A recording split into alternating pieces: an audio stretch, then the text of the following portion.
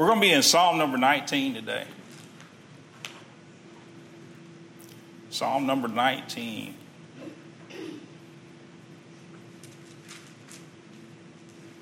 You know, your vision affects the way you see the world around you. I know that's an easy thing to say up here, you know, because I'm wearing glasses and half of us are wearing glasses. But, you know, when I worked at a power plant in Georgia, we had real good insurance. And I mean good insurance. I'm talking about you go to the doctor's office and they look down and they saw that insurance name and they said, oh, don't sit there with everybody else. Here, come on over here. Would you like a soda or anything? Or it wasn't really like that, but it sure felt like it sometimes. We had good insurance. But LASIK, that LASIK eye surgery was just coming out back then. And it was about 2000, I guess. 1999, 2000, 2001. But LASIK eye surgery was just coming out. And one guy that I worked with out at the plant there, don't get nervous, we're going to talk Bible today. One guy that I worked out at the plant with, he had what you would call Coke bottle glasses. You know, and you remember, you know, I remember back when I was a kid, my mom worked at the dentist office and they had them Coke bottles in the back for deposit, for return. They made those things stout because they wanted to, you know, they didn't want to make new ones all the time. And you lift it up and look through it, man, that thing was like that thick. And it seemed like his, you know, they might not have been that thick, but he had some thick glasses. And he went in for that laser eye surgery, and we had our console where you watch all the readings and everything. You know, before he always sat in front of her, had to walk across the room to read it. We're standing watch one night. Watch. We were on shift one night. I'm getting my places mixed up. We were on shift one night, and I was sitting in front of the console, and I was learning how to operate. And it starts beeping, and he's sitting across the room on the computer on the other side. And I look back at him, and he looks back over his shoulder from across the room. Oh, no, that one's all right. Just clear it. And I'm like, because if I scooted back 2 feet, I wouldn't be able to see, you know. And it's amazing how when you got the right set of glasses or when you got the right vision, how much better things are. And we're going to be looking at Psalm 19 today. And in Psalm 19, this sermon today is about getting the right vision. When we think about the things of God, there's some people that trip up. They see the Bible as just a bunch of stories, or some people see it as a bunch of rules that they got to live by. Some people see it as different things. But I just want to use Psalm 19 today. We're going to be going through all 14 verses, but to adjust your vision. Let's read through it. The heavens declare the glory of God, and the firmament showeth his handiwork. Day unto day uttereth speech, and night unto night showeth knowledge. There is no speech nor language where their voice is not heard. Their line is gone out through all the earth, and their words to the end of the world. In them hath he set a tabernacle for the sun, which is a bridegroom coming out of his chamber, and rejoiceth as a strong man to run a race. His going forth is from the end of heaven, and his circuit unto the ends of it. And there is nothing hid from the heat thereof. The law of the Lord is perfect, converting the soul. The testimony of the Lord is sure, making wise the simple. The statutes of the Lord are right, rejoicing the heart. The commandment of the Lord is pure, enlightening the eyes. The fear of the Lord is clean, enduring forever. The judgments of the Lord are true and righteous altogether. More to be desired are they than gold, yea, than much fine gold. Sweeter also than honey and the honeycomb. Moreover, by them is thy servant warned, and in keeping of them there is great reward. Who can understand his errors? Cleanse thou me from secret faults. Keep thy servant back also from presumptuous sins. Let them not have dominion over me. Then shall I be upright, and I shall be innocent from the great transgression. Let the words of my mouth and the meditation of my heart be acceptable in thy sight, O Lord, my strength and my Redeemer. He said, it starts out, the heavens declare the glory of God, and the firmament showeth his handiwork. As we look at this passage, there's three things that I want you to see. As we look at this passage, it's ways to look at God. When we look at the world, we should see God's work that he's done in his world, the work that he's done in the Word, and the work that he can do in you. It says the heavens declare the glory of God. You know, growing up in Texas City, I had a book called Our Universe. I know what it is because Caleb found it at Goodwill one time and he bought it. I pulled it out just to remember it. But, you know, I used to look at that book, and it had the space shuttle in there, and it had the astronauts in there, and it had the planets in there. And, boy, I'd flip through there, and it's like, man, look at all the stars there. And I wanted a telescope, you know. I was an only child, so I usually got what I wanted for Christmas. But I got a telescope for Christmas, and I remember setting it up in Texas City. Now, if you lived here long enough, you know Texas City has about 3 or 4 chemical plants in it, refineries. And you know, I grew up there. I didn't know any better. But growing up in Texas City there, and I set that telescope out on the porch, and I looked up at the sky. And I looked down at that book. And I looked up at the sky, and I looked down at that book. And I said, something's different. And, you know, in Texas City, every now and then you can catch the North Star. And you can see the moon on a good night. But you can't see much else, you know. So I remember looking out there at the telescope, and I went back in. I told my dad, I said, I could see the moon. I'll never forget what he said as he was watching TV. He said, is it still there? I thought he might want to at least look at the bumps. Maybe we could see where the rover went. Well, I could see the moon. But when we moved to Georgia, and when we lived out in Georgia, and we had that house out in the country, and you look up at that sky, there's so many stars. It said the heavens declare the glory of God. You begin looking at this world and seeing the world that God created. I think we get too busy. I think people get so busy, they just say, you know, Bible, church, work. And they don't stop and look. I know in Texas City you can't look, but out there in Georgia we could look up at the sky and just see all those stars. And you could see the rotation. I remember Brother Grady, he had a telescope and he would look up at it. It said the heavens declare the glory of God, and the firmament showeth his handiwork. It's quite a thing to look at the sky and to think about the way the stars are kept in alignment. They can use the stars to go back to a certain night, and they've tried to go back to the certain night when Jesus was born to see if a star was shining brighter that night. And there's clockwork in it. It's not random chaos. But you look at the world, you see God's creation. He says, day unto day uttereth speech, and night unto night showeth knowledge. There is no speech nor language where their voice is not heard. No speech nor language. Look at Romans chapter 1, if you will.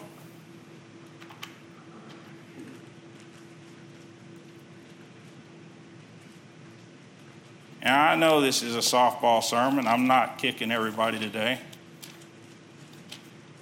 But look at Romans chapter number 1. The same sky that they see over there across the world, the same sky that we can see at night. But in Romans chapter 1, verse number 19, it says, because that which may be known of God is manifest in them. Let me go back to 18. For the wrath of God is revealed from heaven against all ungodliness and unrighteousness of men who hold the truth in unrighteousness. Because that which may be known of God is manifest in them, for God hath showed it unto them.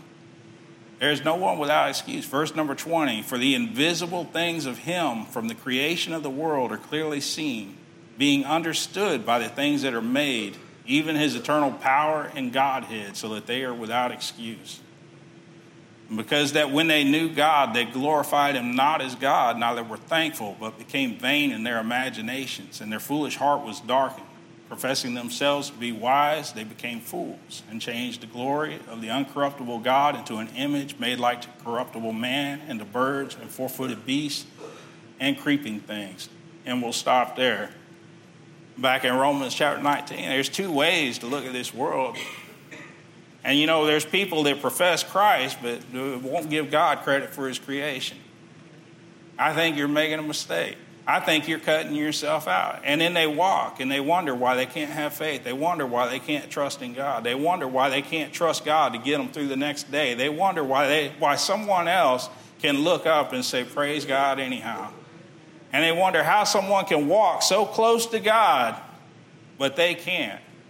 But when they look at God's creation, all they see is a function of atoms. All they see is all of this and that.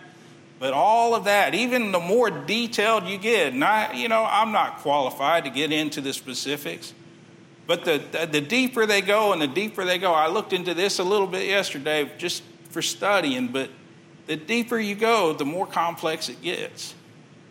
They don't run out of complexity.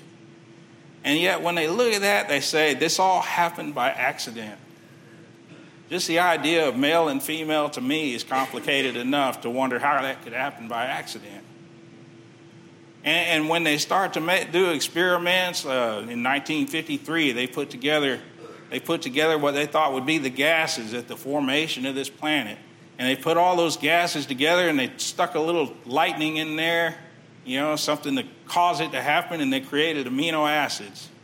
Man, the news was out all over. They said, we've created life. They've created the building blocks for life because they created the amino acids, and those are the building blocks.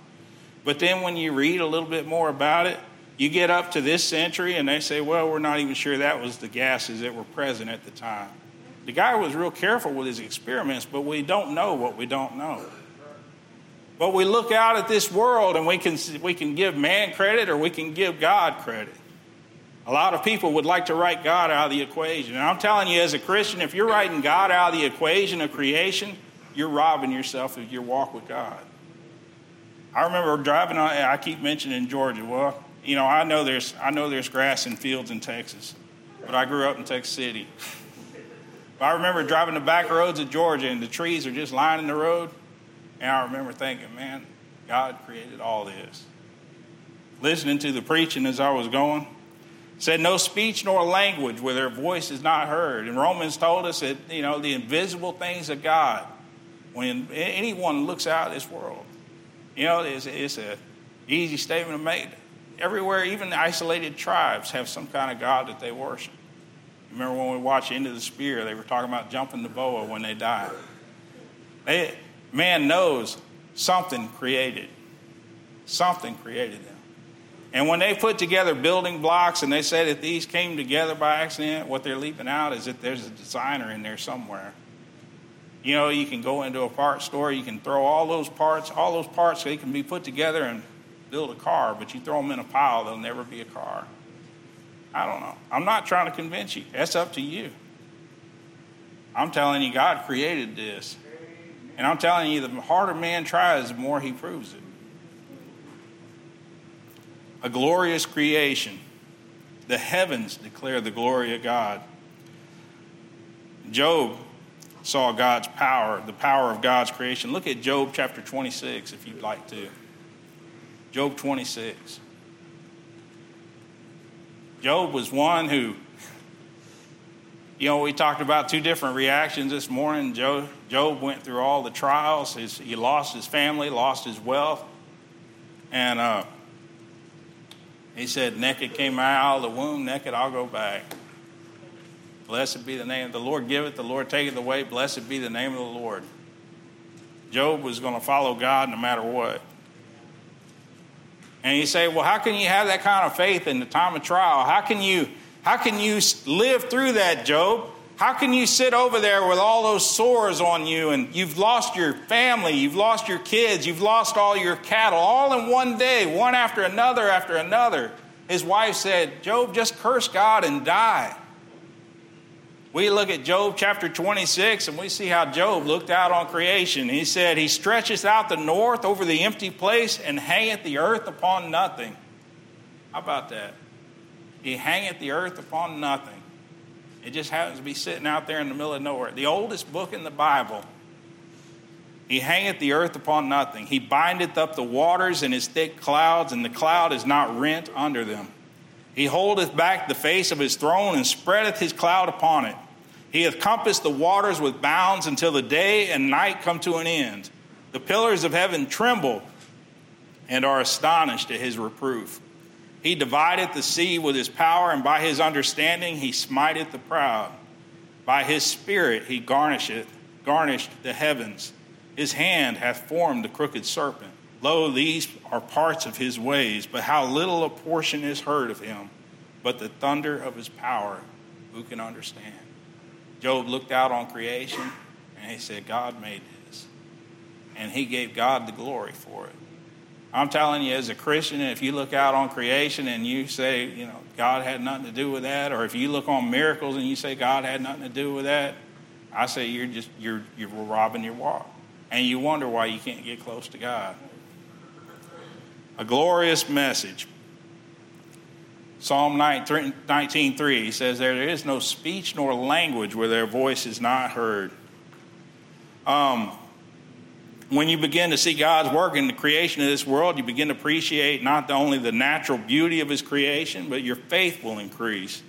If he can create this world and the heavens around it and keep them on a constant track, and you might begin to, if you understand that God can do all of that, when you start to look at your problems, kind of reminds me of the conversation I was having with someone yesterday, and they were telling me about, I've got this going on, I've got that going on, and this going on, and you're talking to me about a branch.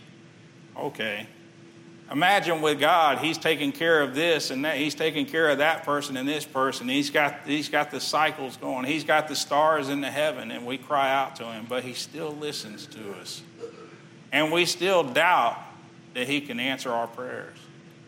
Matter of fact, it's a blessing. We got an answer to prayer this morning, just now, with Elaine going to work. She was worried. It was upsetting. She was enjoying being back at work, and she was afraid she was going to get laid off, and here they call her out of nowhere. So Paul, over in 2 Timothy 1:12, you can go there or you can listen. He says, for the which cause I also suffer these things. Nevertheless, I am not ashamed, for I know whom I have believed, and am persuaded that he is able to keep that which I have committed against him unto him against that day. I should have memorized that one, but I am persuaded that he is able to keep that which I have committed unto him against that day. When you pray, and you know in your heart, and when you look out at the world and you say, God created that, and you see the wonder of God's creation around you, how big do your problems get after that? And how little is your faith to think that he can do all that but not answer your prayer? We also see God's work in his word. Look at verse number 7. He says, the law of the Lord is perfect, converting the soul. It's talking about the word of God. God gave us a Bible that equips us for life.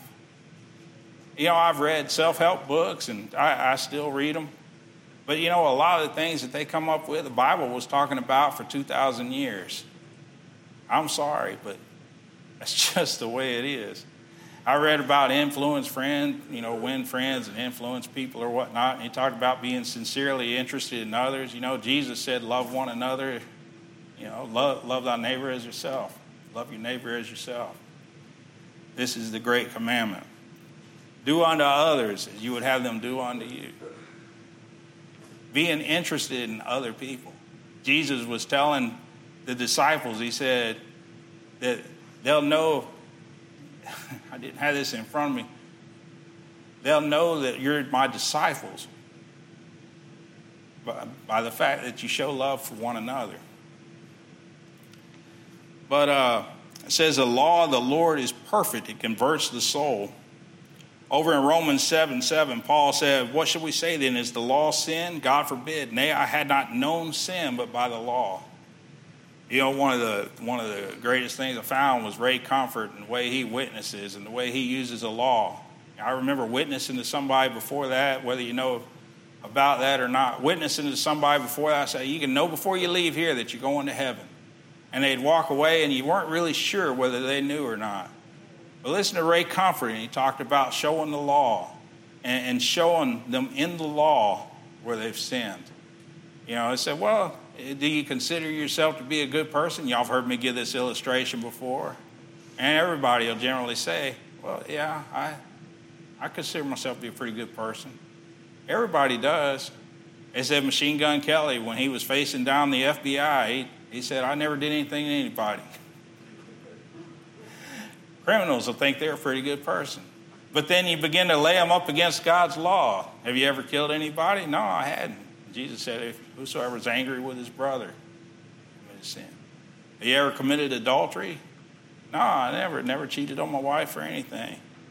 You ever looked on a woman to lust after her? Because over in John chapter 5, the Bible says, whosoever looketh on a woman to lust after her hath committed adultery already in his heart. Jesus raised the standard. See, the Pharisees were real good keeping it on the outside, but Jesus began to show them the intent of the law. Not just the letter of the law, but the spirit of the law. And nobody stands up against that. The Bible says all have sinned and come short of the glory of God.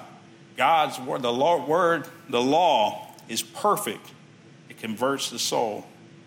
In Galatians 3:24, it tells us, wherefore the law was our schoolmaster to bring us unto Christ, that we might be justified by faith.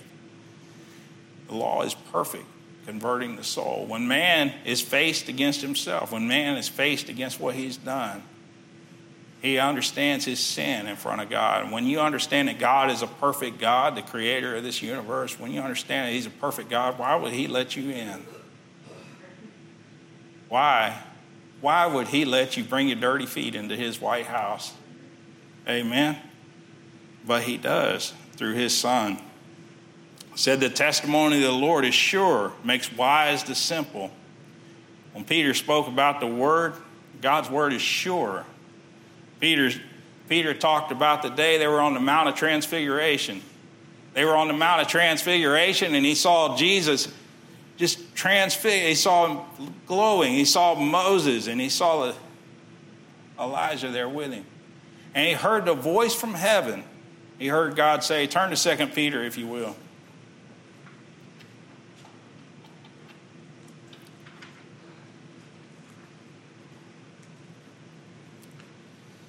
2 Peter chapter number 3.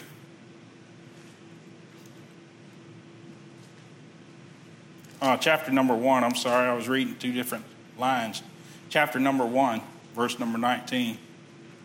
Verse number 16. He says, for we have not followed cunningly devised fables when we made known unto you the power and coming of our Lord Jesus Christ, but were eyewitnesses of his majesty. For he received from God the Father honor and glory, when there came such a voice to him from the excellent glory, this is my beloved Son, in whom I am well pleased. And this voice which came from heaven we heard when we were with him in the holy mount. He heard the very word of God coming from heaven. And then look what Peter says. He said, and this voice which came from heaven we heard when we were with him in the holy mount. We have also a more sure word of prophecy, whereunto you do well that you take heed, as unto a light that shineth in a dark place, until the day dawn and the day star arise in your hearts. And then he goes on to talk about the Bible. He said, knowing about the scriptures, knowing this first, that no prophecy of the scripture is of any private interpretation. For the prophecy came not in old time by the will of man, but holy men of God spake as they were moved by the Holy Ghost. God inspired the word. The Bible that you hold in your hand is a more sure word than the very voice of God. How many times pray and just wish God would just speak to you? We have a more sure word with the Bible. Do y'all follow me on that? And then back to Psalm 19. God's word is sure. You can rely on it. And you don't have to be a scholar to gain wisdom from God's word. It says the word of the Lord is perfect, converting the soul. The testimony of the Lord is sure, making wise the simple. David said in Psalm 119:99, I have more understanding than all my teachers, for thy testimonies are my meditation. For thy testimonies are my meditation. You can build your life on God's word and it'll be a sure foundation for you. One reason people fall or backslide in their walk and fellowship with Jesus Christ is because they neglect the reading of God's word. A house takes time to build. The Bible contains all the lumber, all the fixtures. Everything's stacked up there, but it takes time to build the house. Do y'all follow me on that? It's like the illustration of the bicycle that comes at Christmas time. You got to stay up all night putting it together so that your kid gets the complete bike. When we get saved, we receive the Holy Spirit. We receive Jesus Christ. We're saved by the blood of the Lamb. But as we walk through this world, our feet get dirty. We need to turn to 1 John 1:9. If we confess our sins, he's faithful and just to cleanse us our sins and forgive us of all unrighteousness. We need to turn to God's word. And as you read God's word, there may be no change that you can perceive. But as you begin to read God's word and as you begin to earnestly seek to read God's word and learn from it, he begins to change you in little ways. The story goes of the man who talked to a preacher, and he said, I'm having trouble reading my Bible. He said, well, I tell you what, why don't you read Colossians? And he said, well, I have read it. He said, read it again. He said, well, how often should I read it? He said, read it 4 times a day. And he said, 4 times a day? He said, just do it. Read through it 4 times a day. Just keep doing it. You'll know when to move on. And he was reading, and he would come home for lunch, and he would read. He would read in the morning, he would read in the evening, and he'd catch a little reading later on. But he'd read it 4 times a day. And it began to move on his heart, began to change him, he just began to get so convicted about what God had said in his word, and tears would flow down his face. And he looked at his wife and he said, look, I've worn out this part of my Bible. The pages are dirty, they're tear stained. And she said, yes, but look how clean your life has gotten. Amen. God's word will change you if you let it. You don't have to be a scholar to gain wisdom from God's word. Let God build you. Matthew 7:24 said, therefore, whosoever heareth these sayings of mine and doeth them, I will liken him unto a wise man, which built his house upon the rock, and the rain descended, and the floods came, and the winds blew and beat upon that house, and it fell not, for it was founded upon a rock. 1 Peter 2:5 says, you also as lively stones are built up a spiritual house and holy priesthood to offer spiritual sacrifices acceptable to God by Jesus Christ. It says the statutes of the Lord are right, rejoicing the heart. People try over and over to reform themselves. They think if only I can do better, and they wonder why they live a defeated life. But as you begin to read God's word, when you're living a defeated life, you're messed up. There's no joy. But when you begin reading God's word, God's statutes or his precepts or his detailed instructions concerning the practical matters of everyday life. When God gave the statutes to the Jews in the Old Testament, he gave them certain rules for eating, certain rules for dress. He gave them certain rules for handling dead animals and dead people. They were unclean. In the Civil War, it was one thing to get shot. It was another thing to make it through the hospital after the battle. Because you'd see that doctor in there, and he had 10 people's blood on him. Filthy hands, unwashed, unclean. But in the Bible, centuries and centuries ago, God was telling the Jews they were unclean when they'd handled a dead body, and they had to be set aside. And when someone had leprosy, they had to be put outside the camp. He had quarantine in the Bible. He had those statutes and those precepts set up to protect them. Not eating shellfish. I've worked in the bait camp. That crab meat, if the crab was dead, you had to make sure it wasn't getting handed out or getting sold. That crab had to go over the side, because as soon as he'd die, his organs would begin to leach off. It'd create an acid. It would poison the meat inside the crab. You couldn't have a dead crab. Same thing with lobster. The Bible has rules for the Jews weren't allowed to eat shellfish. Just things like that. So these statutes are right, straight, upright, morally and ethically right. But how do God's statutes bring joy to the heart? They do it through direction. When you come to a point in your life to make a decision and you've been reading God's word all along, you kind of have an idea which way to go. Should I go into business with this guy? Well, I don't know. The Bible says not to be unequally yoked. But God's word gives us direction about not being unequally yoked with someone. So in that instance, you weigh it against God's word. You pray about what to do. God's word gives us direction for those moments in our life. What about getting married? How many young women got married? And Miss Judy, you don't say nothing here. But how many young women got married expecting to change their husbands? I could say that because they've been married so long. Expecting to change it, he'll get better. He'll be a better person. But with what changed, Charlie? God. You got saved.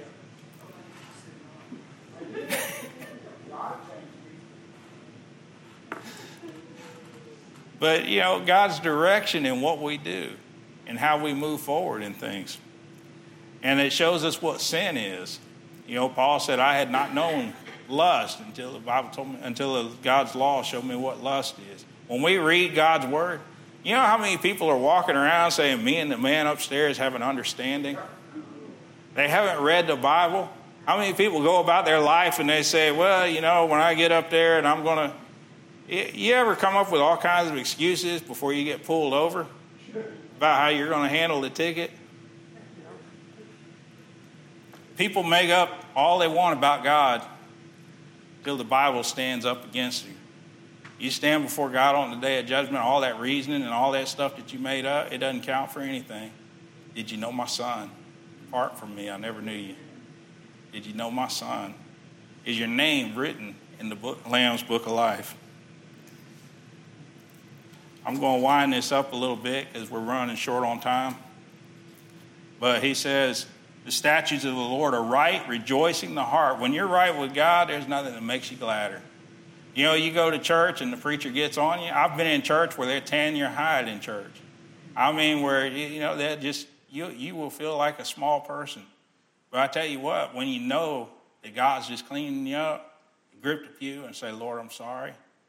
There's nothing to beat the kind of joy in your heart to know you're right with God, to know that you are protected in the Son, that you know you're covered under the blood. The statutes of the Lord are right, rejoice in the heart. The commandment of the Lord is pure, enlightening the eyes. The fear of the Lord is clean, enduring forever. The judgments of the Lord are true and righteous altogether. More to be desired are they than gold, yea, than much fine gold. Esau sold his birthright in the Old Testament. He wanted some pottage. He was hungry, and he sold his birthright for it. In the New Testament, there's a fellow that sold. He walked with Jesus. He sold the Word of God for 30 pieces of silver.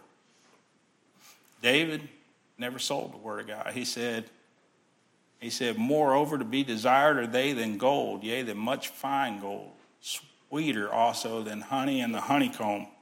Over in 119:72, he said, the law of thy mouth is better unto me than thousands of gold and silver. Therefore, in 127, he says, therefore I love thy commandments above gold, yea, above fine gold. David wouldn't trade anything in the world for God's commandments, for God's love. When you begin to see God work in the world and his work in his word, you'll also see God's word above anything else and God's work in your walk. Verses 11 through 14, he says, moreover, by them is thy servant warned, and in keeping of them there is great reward. Philippians 1:6, being confident of this very thing, that he which hath begun a good work in you will perform it until the day of Jesus Christ. God's word, how does it work in us? It warns us. It warns us about sin. It warns us about judgment to come. It warns us about sheep or wolves among sheep. It warns us about all kinds of dangers. It warns us about falling, about backsliding. Remember in Peter when we did that Bible study, he was warning them over and over again, if you do these 7 things, you'll keep from falling. You'll never fall. And he wanted to warn them again and again. Gives understanding of your errors, shows you where you mess up, cleanses you of faults you don't even realize you have. He said, who can understand, verse number 12, who can understand his errors? Cleanse thou me from secret faults. There's things you may not even realize. You know, Job, whenever he would offer sacrifices for things that his kids might have done right then, he was offering sacrifices. Can keep you from sinning on purpose. Verse 13, he says, keep thy servant also from presumptuous sins. Let them not have dominion over me. Then shall I be upright, and I shall be innocent from the great transgression.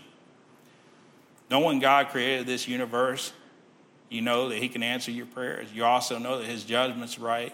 You got enough faith in God for the creation. You got enough faith in God to trust his word. You begin to doubt his creation. You begin to doubt his word, I think. Innocent from the great transgression. He says, and then shall I be upright, and I shall be innocent from the great transgression. You know the greatest transgression you can have is to ignore Jesus Christ. He stands there, arms out, nail-pierced hands, saying, this I did for you. He died on the cross for our sins. Have you accepted him as your Savior? Have you turned your life over to him? I know somebody's witnessed to everybody at some point. And there's some people that openly mock Jesus Christ, but has there ever been a point when you've accepted Jesus Christ as your Savior? I look out here, I see a few faces, but I never want to fail to make the connection. How many people sat in church for years?